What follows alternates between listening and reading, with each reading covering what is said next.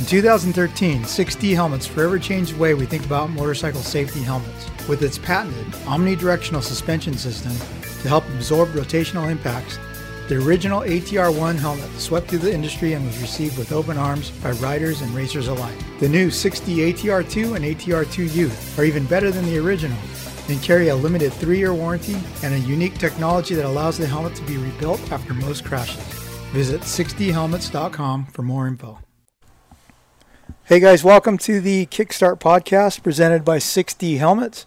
I'm Don Maeda here alongside Chase Curtis, and we have Michael Antonovich on the phone remotely from Illinois. So, Anton, your weekend, you had the hometown Supercross going on, right? Yeah, home race, like 30 minutes door to door. So I told, somebody asked me if I was going, and I said, no, you know what? I'm not going to go because it's Anton's home race, and I don't want to see him signing autographs and greeting fans. That's true. It's true. Yeah, no, it was good because I'm still under the radar. Nobody knows who I am. Like, look at the comments on YouTube. Everybody just thinks that you have two different voices. So, yeah, right? yeah, nobody realizes that 10 years into this that I go to the races. Yeah. So it's good. A good thing for me was too, like, it's nice not to have that overwhelming thing. Like, it's always cool to talk to fans and stuff like that, but like, first, second race of the series and it's chaotic. It's kind of hard to set in bench race when you're trying to go watch qualifying or edit photos and go through the whole process. Yeah. So how was it? Was it? I saw some Instagram stuff. It looked like it was snowing outside. Yeah. Anybody that lives in the Midwest knows, like, the weather here is pretty chaotic. So over like Thursday, Friday, Saturday, we got a total of 5 inches of rain. And then on Saturday night, like Friday, Saturday was nice. And then Saturday morning woke up, weather started dropping, like temperature started dropping a bit. And then by about 2 o'clock, like snow and sleet, which I'm going to think had something to do with the turnout because it looked like Feld did sell like a decent amount of tickets for that race, but then quite a few people didn't show up. Just no point in going out and wrecking your car when you can watch it on TV. So the stadium was nowhere near capacity, which sucks when you look up and you see a bunch of empty seats, but it is what it is. Yeah. But the pits are inside at that event, right? Yeah, once you get there and you walk into the pits, you never have to go outside again until it's time to leave. There's a tunnel that connects the convention center where the pits are to the stadium, and you just pretty much stay in that. You never go outside. So I got there at 9 in the morning and I left at like 11:30 at night and never once went outside. So are there, is it large enough to pull the rigs inside, or is it people pitting in tunnels? Oh no, it's huge. It's huge. Like, they drop the trailers off, like the trucks can drive in, drop their setup off, and then pull right back out. A couple weeks ago, the same convention center held, I really want to say, like, probably over 100 tractor trailers of the same size for a stock car race. So they have the capacity to do everything there. Okay, that's good. Huh. Yeah, man, I got to give you props on the how was your weekend. It looked like you got every 450 guy that I would have cared to hear from. Were the 250 guys all bounced by the time you got to the pits? Yeah, quite a few guys bounced. And it's tricky because you want to go to everything, and like the press conference is always nice, but I think I'm kind of done with the press conference so I can start getting stuff out there in the pit area. And if guys get on the podium, they're typically in a good enough mood that they'll sit back and recap the night with you later, in the team rig. Yeah. Well, hey man, the action on the track looked pretty amazing. Dirt looked good, and great results. Yeah. Yeah, it was a good race. Chaotic. I mean, that really goes to show how tight this field is, because, what was it, second place through like 13th in the 450 class in qualifying. We're on the same second of a lap time, and that's huge. So, like guys like Vince Freese said, if you don't get a start, you're done. Like, you're not going to move forward now. Yeah. I was pumped to see Freese out front in the heat race. Again, dude. Guy with the starts.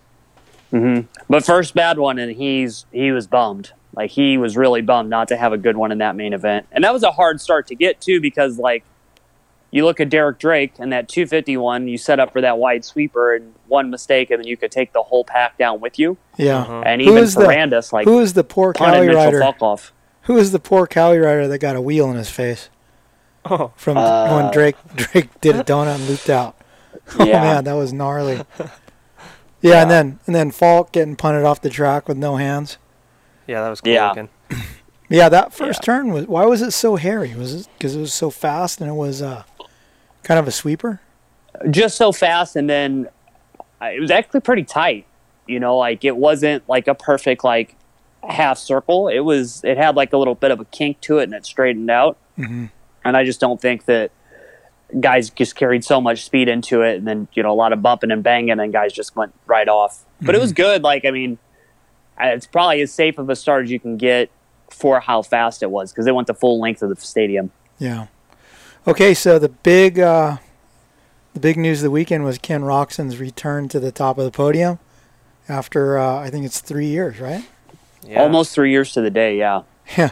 Well, there was a couple races last year that he led, and I was like, oh, this is it. This is it. And, just didn't hold on. But this one looked pretty convincing. He stomped him, huh?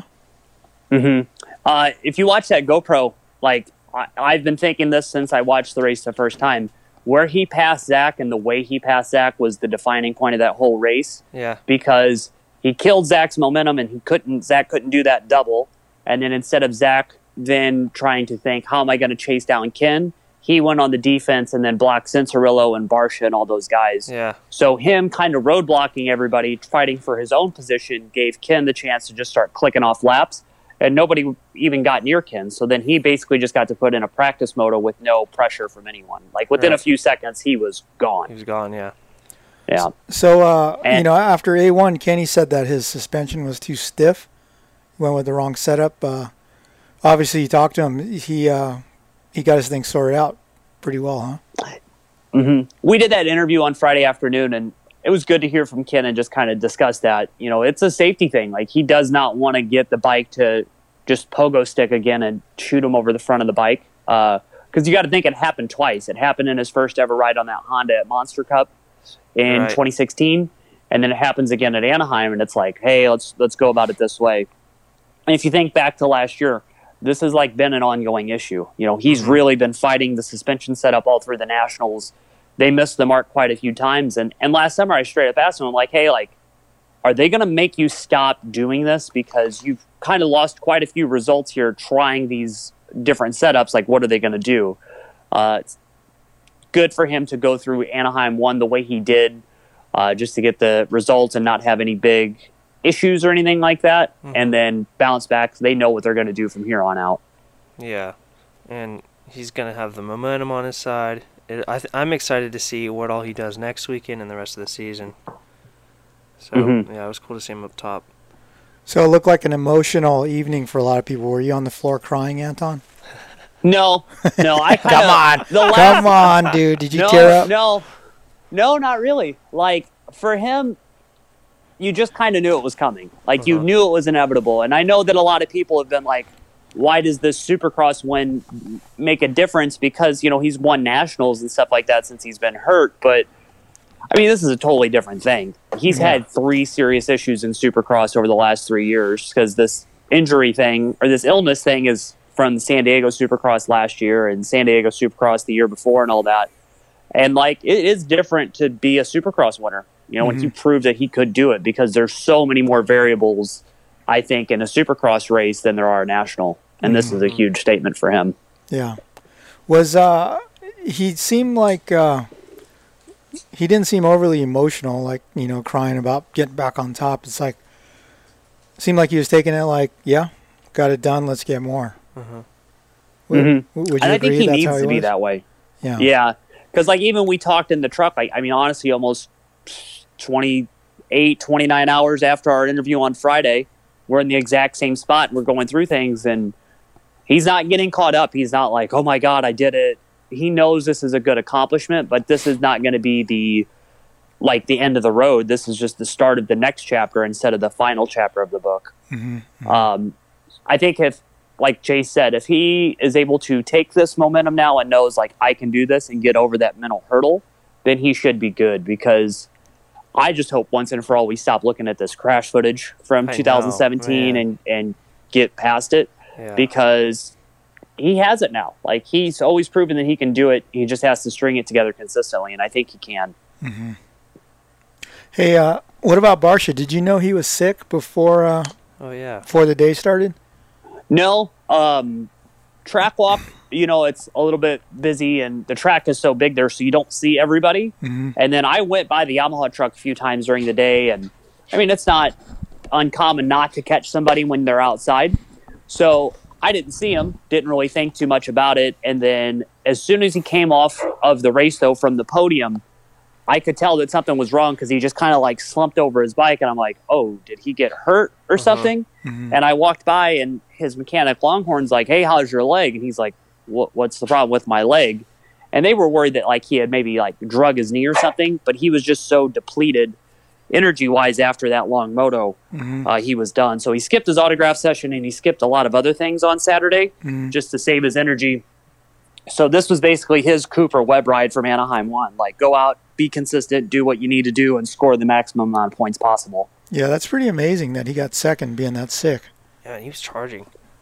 Well, speaking of Webb, though, they said on TV that he had a chest infection this week. That things gotten worse, maybe?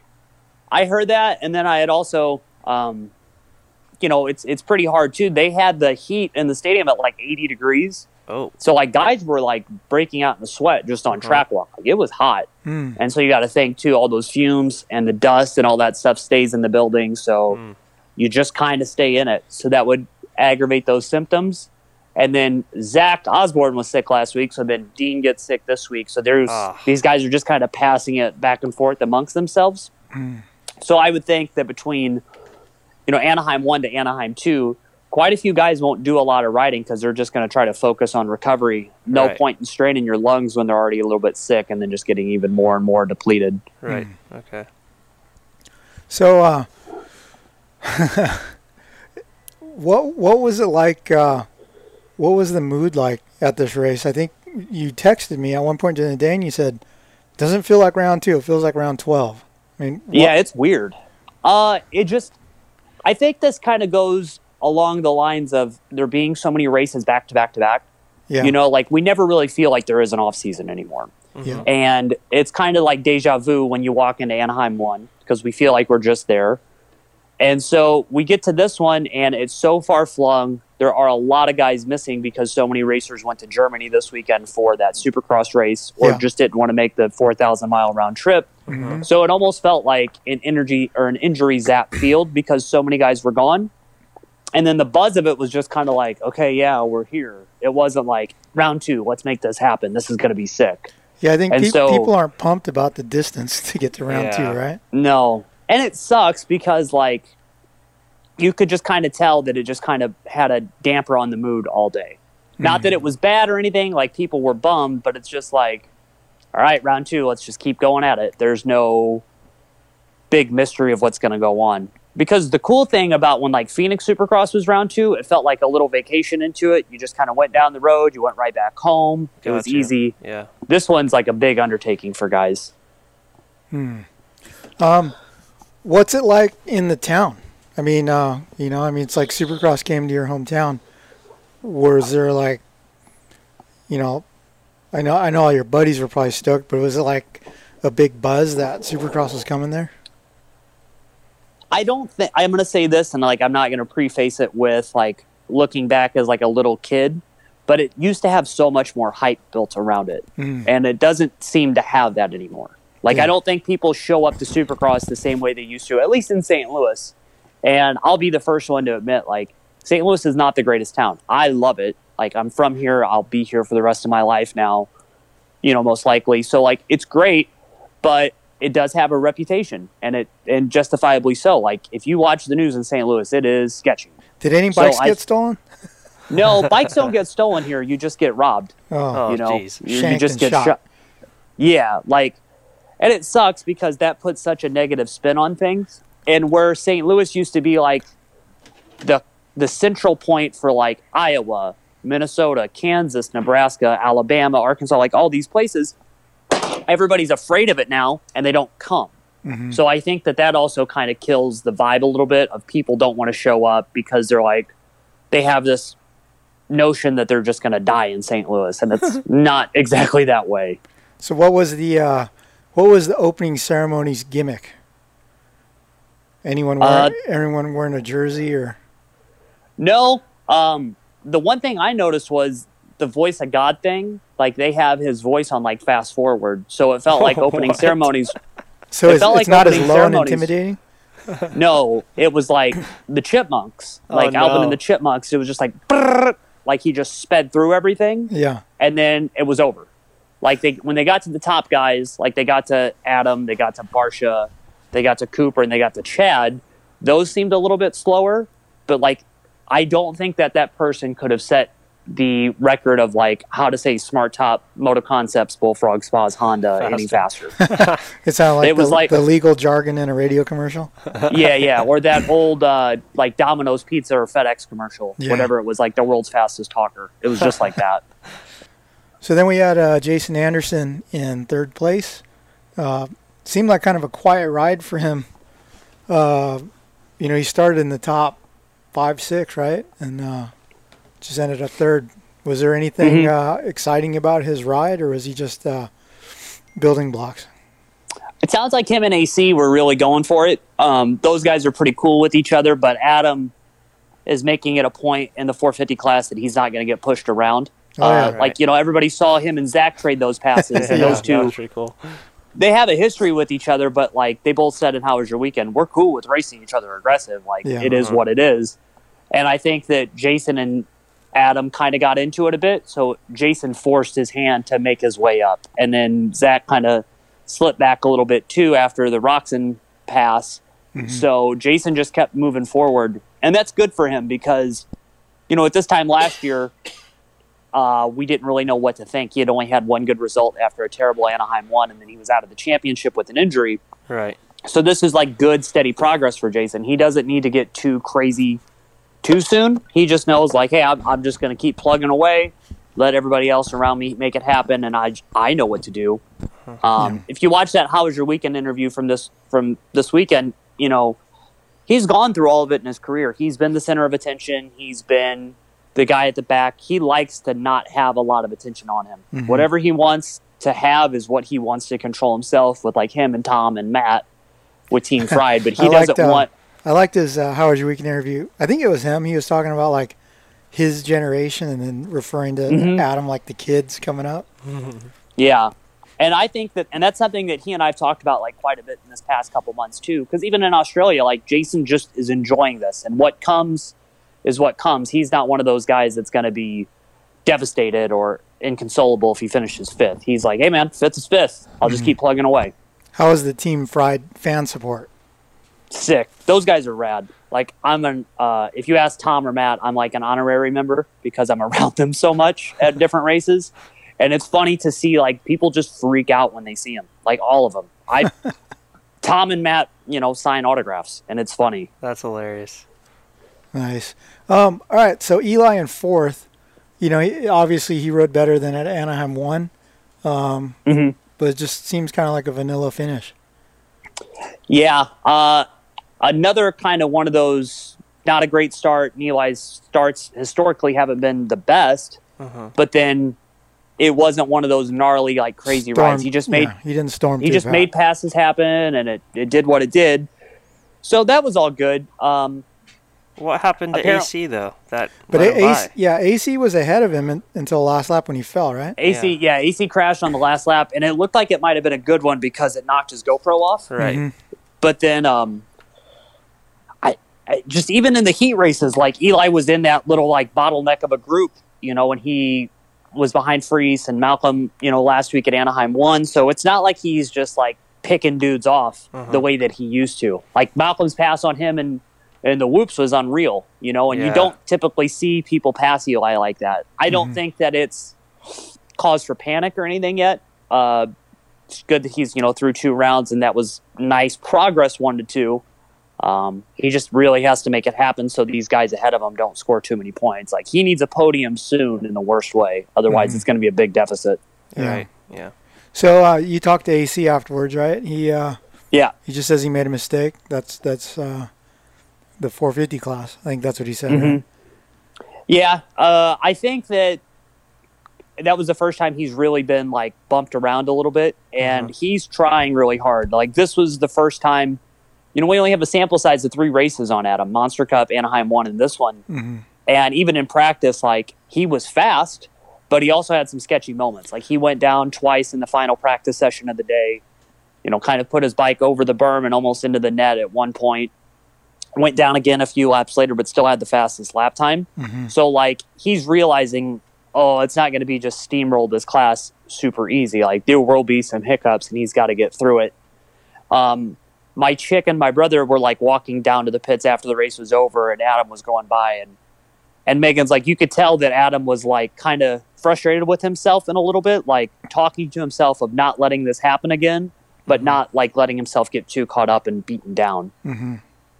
He looked a little raggedy, kind of a little bit wild, a little sloppy. Like, what was that? Who was he passing in the heat race? Osborne. When he passed Osborne and jumped straight in the face of that next jump with his leg off? Yeah, that was scary. And, like, he had another one where Ricky's like, oh, that was a good move. And I was like, I don't know, man. That looked terrifying. Yeah. It was easy on this track because the rhythms were so long, and there were quite a few options that guys could try something different. Yeah. But there really wasn't a lot of room for error. So, like, that field length rhythm section that led into the finish line, if you overshot that last one and you landed on the flat, you landed where the ground was really firm, and there was some nice, like, topsoil, but it was really slick underneath. So guys ran the risk of, like, slamming too hard and then watching the front end wash away. So, like, Anderson went off the track at one point. Tomac overshot one. Bogle, like, knocked his face on a rhythm section at one point in the day. Like, there were some things going on. And even how Bogle crashed in that heat race, like, those guys were trying to step over that first one, and he was on the gas, and it looks like the tires hit that top part of the jump and just went yerk because they caught traction and shot out from underneath him. Yeah. Like, there really was not a lot of room to make mistakes, and it kind of caught some guys out a little bit. Okay, here's what I want to know, Anton, is were you around Mookie at all? How was Malcolm Stewart walking around during the day? Is he pretty banged up? He was sore. Like, when we were in the Moto Concepts rig at the end of the night, he kept a pretty low profile through the day. Admittedly said that first practice wasn't his greatest as he just tried to ease back in. Yeah. But then as the day built on, he opened up a little bit, and he told himself before the main event, like, I have 20 minutes in a lap, and I'm just going to give it everything I have. And considering where we kind of heard where Malcolm was on Tuesday afternoon, not sure what was going to happen after that big crash. This was amazing because he matched his career best finish of 6th place. Yeah. So to get through the second race after last year's, big broken femur, this is a big step for Malcolm. And I think if he's going to take it easy this week, be steady through Anaheim 2, and just kind of keep going from there. Now's the time for Malcolm to show himself, like, I got to do 17 of these before I'm really able to take that next step. I mean, I was super excited and actually surprised to see how well he was riding, considering how banged up he was. I mean, it's in the past now. We could say it that there was initial reports that he might have broken some vertebrae in his back, but turns out it's just a bunch of ribs out of place, right? So I know that he went to cryotherapy a couple times, and then he went to the old CVAC chamber, the hypobaric chamber, to kind of like accelerate the healing and loss of inflammation and stuff. So yeah, I'm surprised. I mean, dude, 6th place. That's awesome, right? I was thinking he was going to, like, maybe make it in the main and struggle in pain, but I think that's pretty badass. I'm curious to see how he feels today. I'm going to give him a call a bit later. I don't think he wanted to tell me that, like, on camera that he had crashed, but I had known, and like, he knew I knew. And Tony told me on camera that, they had an incident. So I'm like, I mean, it's out there. Yeah. And other people knew too. So when I asked him, he was like, okay, let's do it. And I think that was actually, like, even a mental thing for him. Like, look, don't think it's that bad. Just get past it. Just think like it's another bump in the road. Yeah. But he rode really, really well. He opted out of Friday's press day, but Justin and Vince rode. So I think that's just more time off the bike to give him the chance to rest up.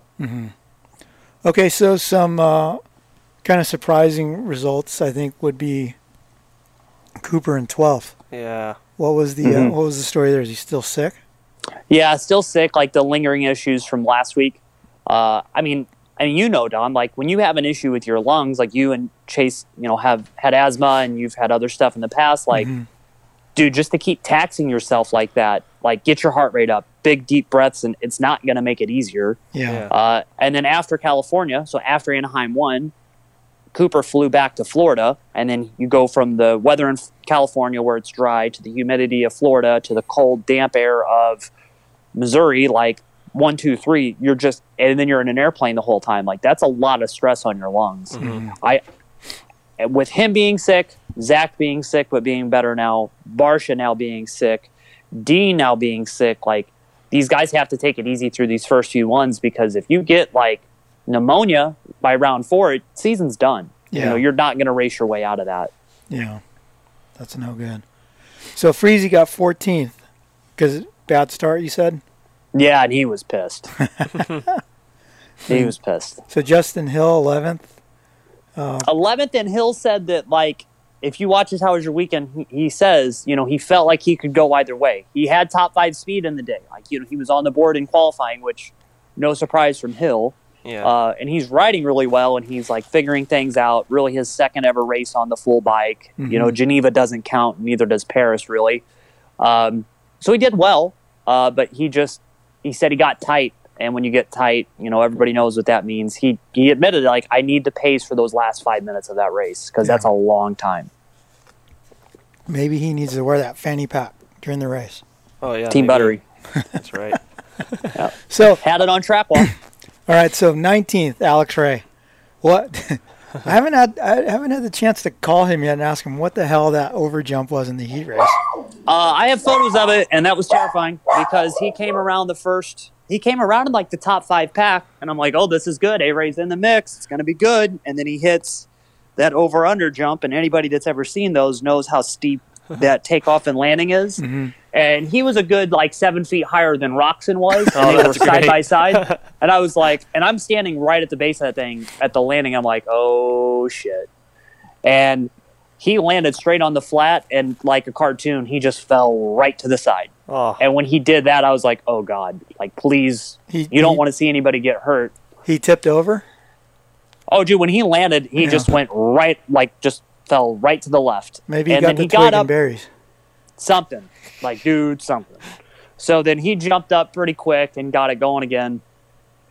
And that was good. And his main event, or his LCQ ride, was good because he had to fight his way into that one, And then, hell, with 2 laps to go, he could have passed Chad. Yeah. Yeah. Like he's riding well. He just has to get into it. And this is like home race for A-Ray. A lot of people came up from Tennessee because it's not too far. And then, yeah, it was good. It was just, I'll send you the photo of him jumping over the tunnel because I have it. And I was just like, at this point, Alex knew he messed up. Yeah. Oh, man. What happened to Reed? Because he DNF'd, right? Yeah, per like Mathis's show, Jason Thomas said that he had a goggle issue. But I think that Chad's just like lack of prep is catching up with him. Yeah. And he'll say that. He gets hurt in Paris. He was only going to do those 3-4 races. He's going to do Monster Cup. Well, he wasn't even going to do Monster Cup. He was supposed to go car racing, and then he didn't. So then he goes to Paris, and he breaks a couple ribs.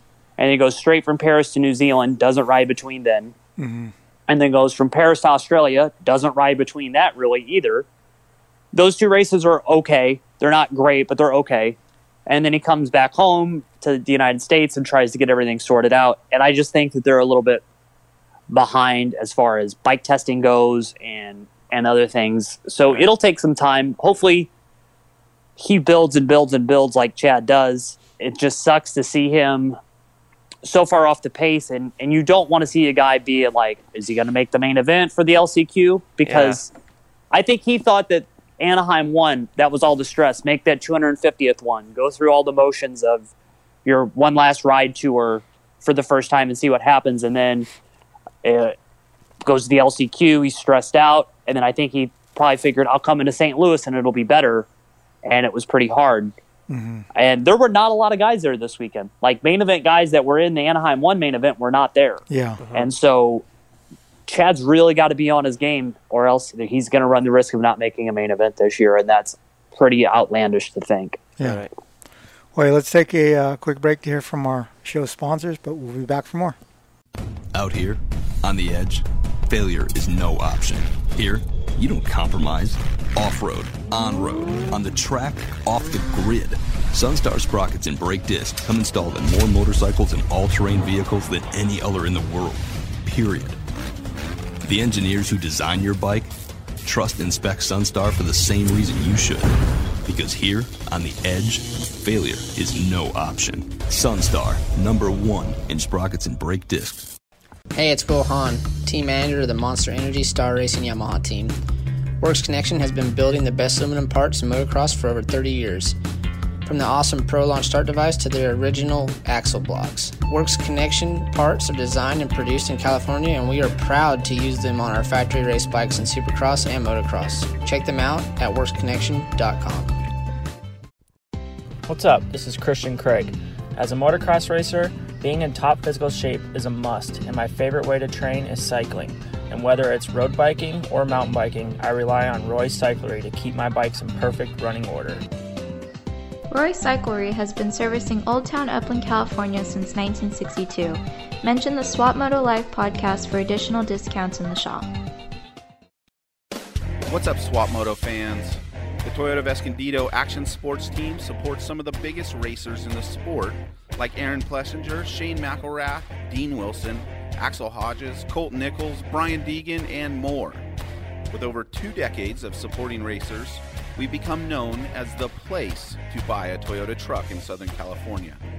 Toyota Escondido is a proud sponsor of the Swap Moto Live show, and all you have to do to get the best deal on a quality Toyota truck is mention the show and tell them you want the Action Sports Special. Check us out online at toyotaescondido.com for more. Hey, welcome back to the 6D Helmets Kickstart podcast. Let's get to the 250s, man. Forkner, pretty convincing start to finish romp there, and you know, I mean, I was with him on Tuesday or Wednesday last week, and he was just saying unacceptable, second, third place, no good. So was he pretty pumped after the race? Yeah, and he has a lot of people there. So they grew up he's from the other side. He's from the west side of Missouri. Mm-hmm. And so this is like home race for him. And he grew up riding a track that like from the front door at the stadium to the front gate of this track is like 10 minutes. Oh, wow. And so like this is like second nature for him. He'd almost won this race in the past, but then Zach got him in the end 2 years ago, the last time the St. Louis Supercross was held. Mm-hmm. So like he knows what to do, and this was like a pretty big statement thing for him because there's so much attention on him. But I'll be honest, like 2 more laps to go, and Justin Cooper was going to get him. Really? Yeah, closing in. Mm-hmm. He was closing in quick. And I don't know if that's because like Austin just kind of coasted through the last lap, and that made that gap so much different.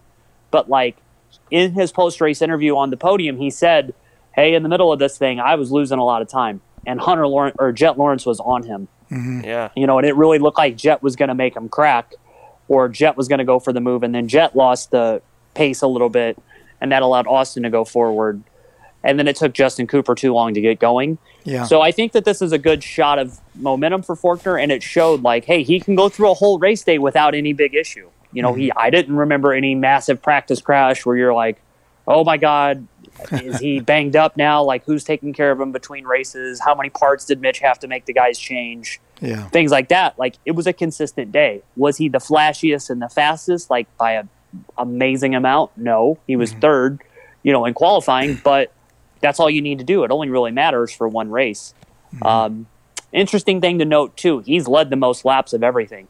You know, Justin Cooper's only led 6 laps of the main event so far this year, so Austin just has to keep doing it in the main event where it counts. Yeah. He told me, you know, his heat race crash, or practice crash, the big one at Anaheim, he told me that he whacked his head and he didn't know what was going on. Oh, yeah. You know, but they had to. They you know, they didn't say anything to Bodner because they didn't want to have the concussion protocol and all that. Yeah. Mm-hmm. When you were with them last week, did you guys talk about the Pro Circuit engines right now? No. Okay, so Cowie, with it being like the 2020 KX250, Mm-hmm. they're having an issue getting all of the parts on order. And Mitch only has a certain allowance of parts. So guys right now are racing with the 2019 engine package at Pro Circuit. Right. They don't have anything yet, and it sounds like they're going to go through the whole 2020 Supercross season with the 2019 spec, Oh, wow. and then hopefully get everything set up and tested, because they still have to do like reliability and Yeah. performance testing, and that's what Tedesco is working on right now. They really only have a handful of 2020 engines, so they'll go through Supercross and then come outdoors, be on the 20 engine. So it shows. I mean, the bike is good. Adam almost won the championship on it last year. Austin almost won the championship on it last year, so they know it works. Mm-hmm. So that's just one interesting thing to note is 2019 engine in 2020. Wow. God, I can't believe we didn't catch that the first one because the engine's completely different with a different valve train. Mm-hmm. So yeah, there are a couple little things, and we discussed that a little bit, and I talked to Mitch, and he was honest. He's like, I need X amount of parts to do this. And he goes, I don't have those parts, so I can't put my guys on something if we don't know what it's going to do. He's like, so when Cowie gets it to me, then we will put everybody on it. Mm-hmm. Wow. So Justin Cooper's second and catching Faulkner. He kind of had a shitty start. Yeah. Yeah. He in the highlights it showed all the carnage that he barely avoided, right? Yeah, and like, dude, if he gets caught up in any of that, it's a blowout win for Faulkner. Yeah. Mm-hmm. So that shows how well Cooper like got through it. He got super lucky because there was like that one end of the tunnel was probably going to be the worst one. Yeah. Yeah. So that's so cool how they really embraced the whole red plate, red matchy, Oh, with his boots and his gloves. The grips. red grips, Yep. red everything. Yeah. Mm-hmm. Yeah, so it was good, and you can tell too that like he's in that thing where he just wants to be calm now. Like he's not trying to get too riled up. He just let it happen and fast. Like he was quick all day. I'm really surprised that the race went the way it did, just because it took him so long to get going. Mm-hmm. You know, it did take him a bit, and he kind of lucked into some things later on. I'm sure Ferrandis being like a lapped rider didn't help things. I think that kind of shuffled that top five guys a little bit. Mm-hmm. But I mean, they're going to have to deal with that because it's always a factor. Yeah. I wonder what I'm going to have to go to thebigusa.com and hit Google Translate. I want to see what was said. Oh, yeah. I bet he probably didn't do any interviews. He was pissed. Oh, He was really pissed. And like, if you watch that clip over, Dylan had nowhere to go. Yeah. You know, so it wasn't that bad. And it took him and Mosman a little bit of time to get up and get going to the point where you're like, I hope everything's okay. Yeah, I thought he was hurt. He was down for a while. Mm-hmm. And that was chain reaction from Amart, right? Kind of jumped into Mosman. Amart kind of somebody kind of faded into Amart, so then Alex kind of started fading to the left, and then he went into Mosman, and Dylan didn't have anywhere to go. So that shows like another good thing for Mosman too. Like that kid has taken some slams in his career, and he always bounces up. So like he took the full brunt of Dylan to the back of him and jumped up and got back going again. Yeah. You know another cross shot was like that was Jet Lawrence and Taiki Koga. Oh, yeah. Dude, I feel so bad for Koga. Yeah. I'm bummed. He got used as a Japanese trampoline. Second week in a row too. Like he's in contention to make his career first main event, and then he just like gets the rug pulled out from underneath him. Yeah. It looked like he was hurt. Did he finish that race? No. I didn't do the LCQ. He didn't line up. So he didn't come back, but I don't think he's like terribly hurt. I just don't think he showed up. Yeah. The one thing about Koga, and he's getting a lot of love in Kickstart this week as a like sympathy card for getting it ripped away from him. He has the sickest style, like gear kit wise. Oh, yeah. Like his Alpine Star stuff always has like nice little touches. His helmets He's are Japanese. His helmets are badass. Like he has a nice little setup right there, so his stuff looks cool. Hey, one thing I wanted to point out on the Ferrandis deal. I know that I think that Martin and a couple other guys weren't pumped that he jumped in with them and was running that pace, but it was a good play by him because he used those guys as kind of like a breaker to make up all those positions that he lost. You know, he ran the pace of the front runners who they lapped. He pass back. So he passed himself back into position because probably the guys that he was passing for spots outside, like deep in the top 10 or outside the top 10, probably thought that he was lapping them, and he's really just passing them, and they didn't realize it. Yeah, they laid down for him. Mm-hmm. So, Heart Raft, third place. Super stoked for that guy to get his first podium. Mm-hmm. And just barely edged out Amart, huh? Yeah, and you could tell that Amart was, like, bummed because I think that he was probably bummed, too, because of the Ferrandis thing. Had those guys not really had to deal with Dylan, it could have been a more straight-up race.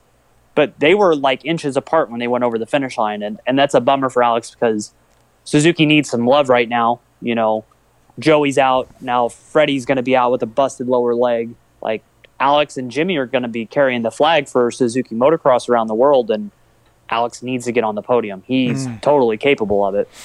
Yeah. He was telling me that the bike runs a lot better this year. Mm-hmm. Yeah, they've made, and he's been saying that pretty much all since last year, too. Like, they're still making steps on that thing and getting it to where he wants to be. Yeah. I wonder if they have new hose clamps holding on the radiator line. No, dude. That was such a bummer. Yeah. Okay, so Jet got 5th, and he ran, second for a lot of the race? Dude, he was within a second of Faulkner for like 2 laps too. Man, kind of like coming into his own, I guess. Yeah. Mm-hmm. Yeah, I was super surprised. Like, I'm not gonna lie.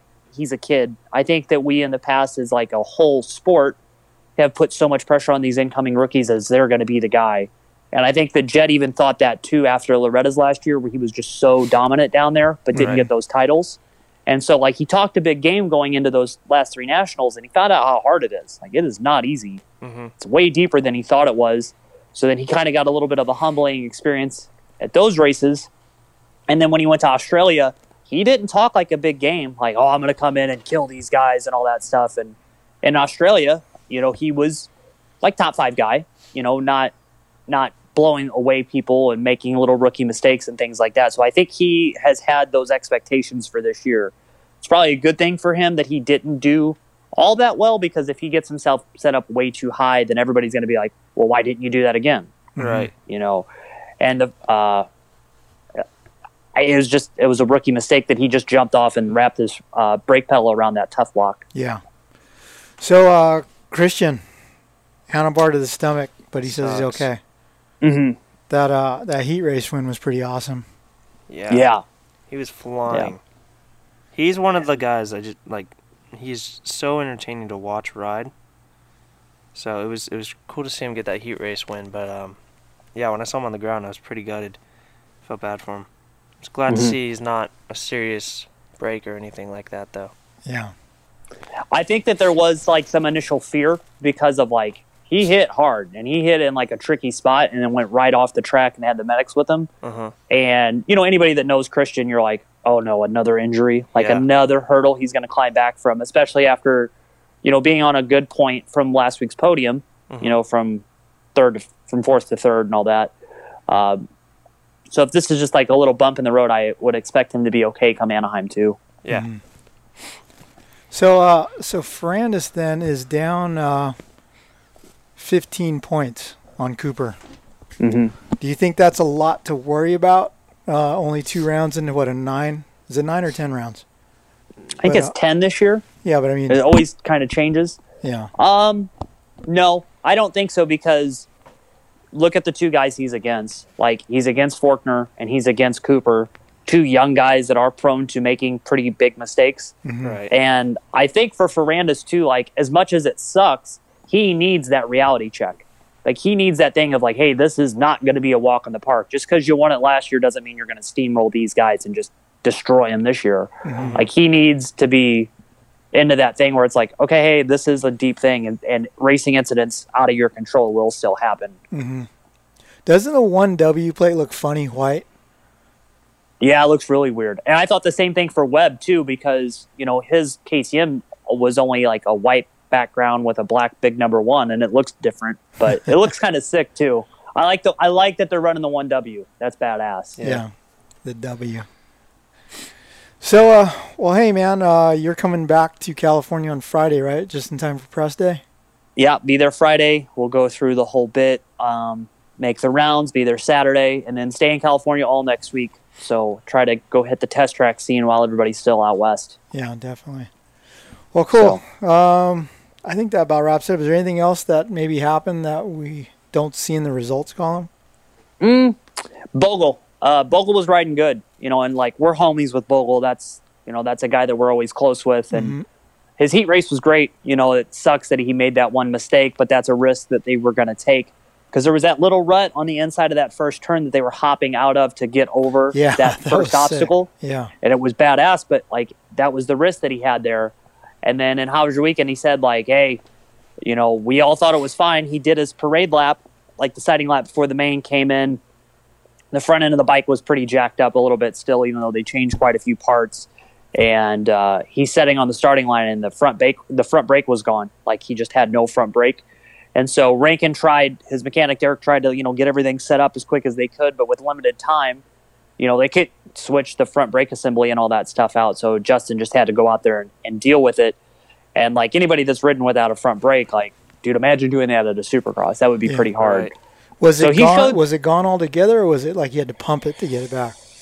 They were pumping it, and I still don't think it did anything. If you watch the race over again, I'm standing like right next to them, right before the gate drops, and I see everything go on, and there's really nothing that they could have done. And then another thing he said too, like he admitted, I rode like shit at Anaheim 1. Like I just got out there and just like seized up because, for whatever reason didn't ride well. And then he had a good crash either Tuesday or Wednesday.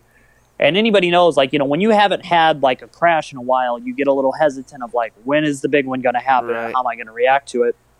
He said he had a good one, and he didn't get hurt, but it kind of rattled you a bit where you're like, oh, hey, I can hit the ground and then pop up and still be okay. And now I can push the envelope a little bit further instead of being like, where is the fine line? Mm-hmm. So, he had his crash, and I heard a couple other guys this weekend say like, yeah, I had to get off here, or I had this happen, and now I see like where the real scope is, because that first Anaheim 1, it was almost so uneventful that everybody's like still waiting for what do I do, Hey, real quick, do you know what happened to Brayton's bike in the heat? He came around that first long rhythm line, and like he was revving, and it just seemed like there was no power there. So they like rushed the bike off and did a full engine swap. So they had a 30-minute window, got the whole engine changed in 21 minutes, and got him back out there. Jeez. They wouldn't say what it was. I mean, obviously, like no surprise there. Yeah. But like full precautionary engine change is what they told me, and came back out and it was fine. And JB said that it was okay that he was in the LCQ because now he got the chance to like kind of warm up. He saw how the track was going to be. He started from the full outside, kind of got back on the routine, and he rode okay. He's got to get through those last like 10 minutes, and he knows that too, because even at Anaheim 1, he got past and then got kind of rattled and didn't stay in the hunt the way other guys did. So now he has to do that again now too. He has to be like, okay, maybe I got past once, but now I have to fight back and get back into that spot instead of just kind of like seizing up a little bit. Right. All right. Cool, buddy. Well, we will see you in a few days. Until then, thanks for listening, guys, and yeah, we'll check in again after Anaheim 2. Thanks for listening. In 2013, 6D Helmets forever changed the way we think about motorcycle safety helmets. With its patented omnidirectional suspension system to help absorb rotational impacts, the original ATR-1 helmet swept through the industry and was received with open arms by riders and racers alike. The new 6D ATR-2 and ATR-2 Youth are even better than the original and carry a limited 3-year warranty and a unique technology that allows the helmet to be rebuilt after most crashes. Visit 6dhelmets.com for more info.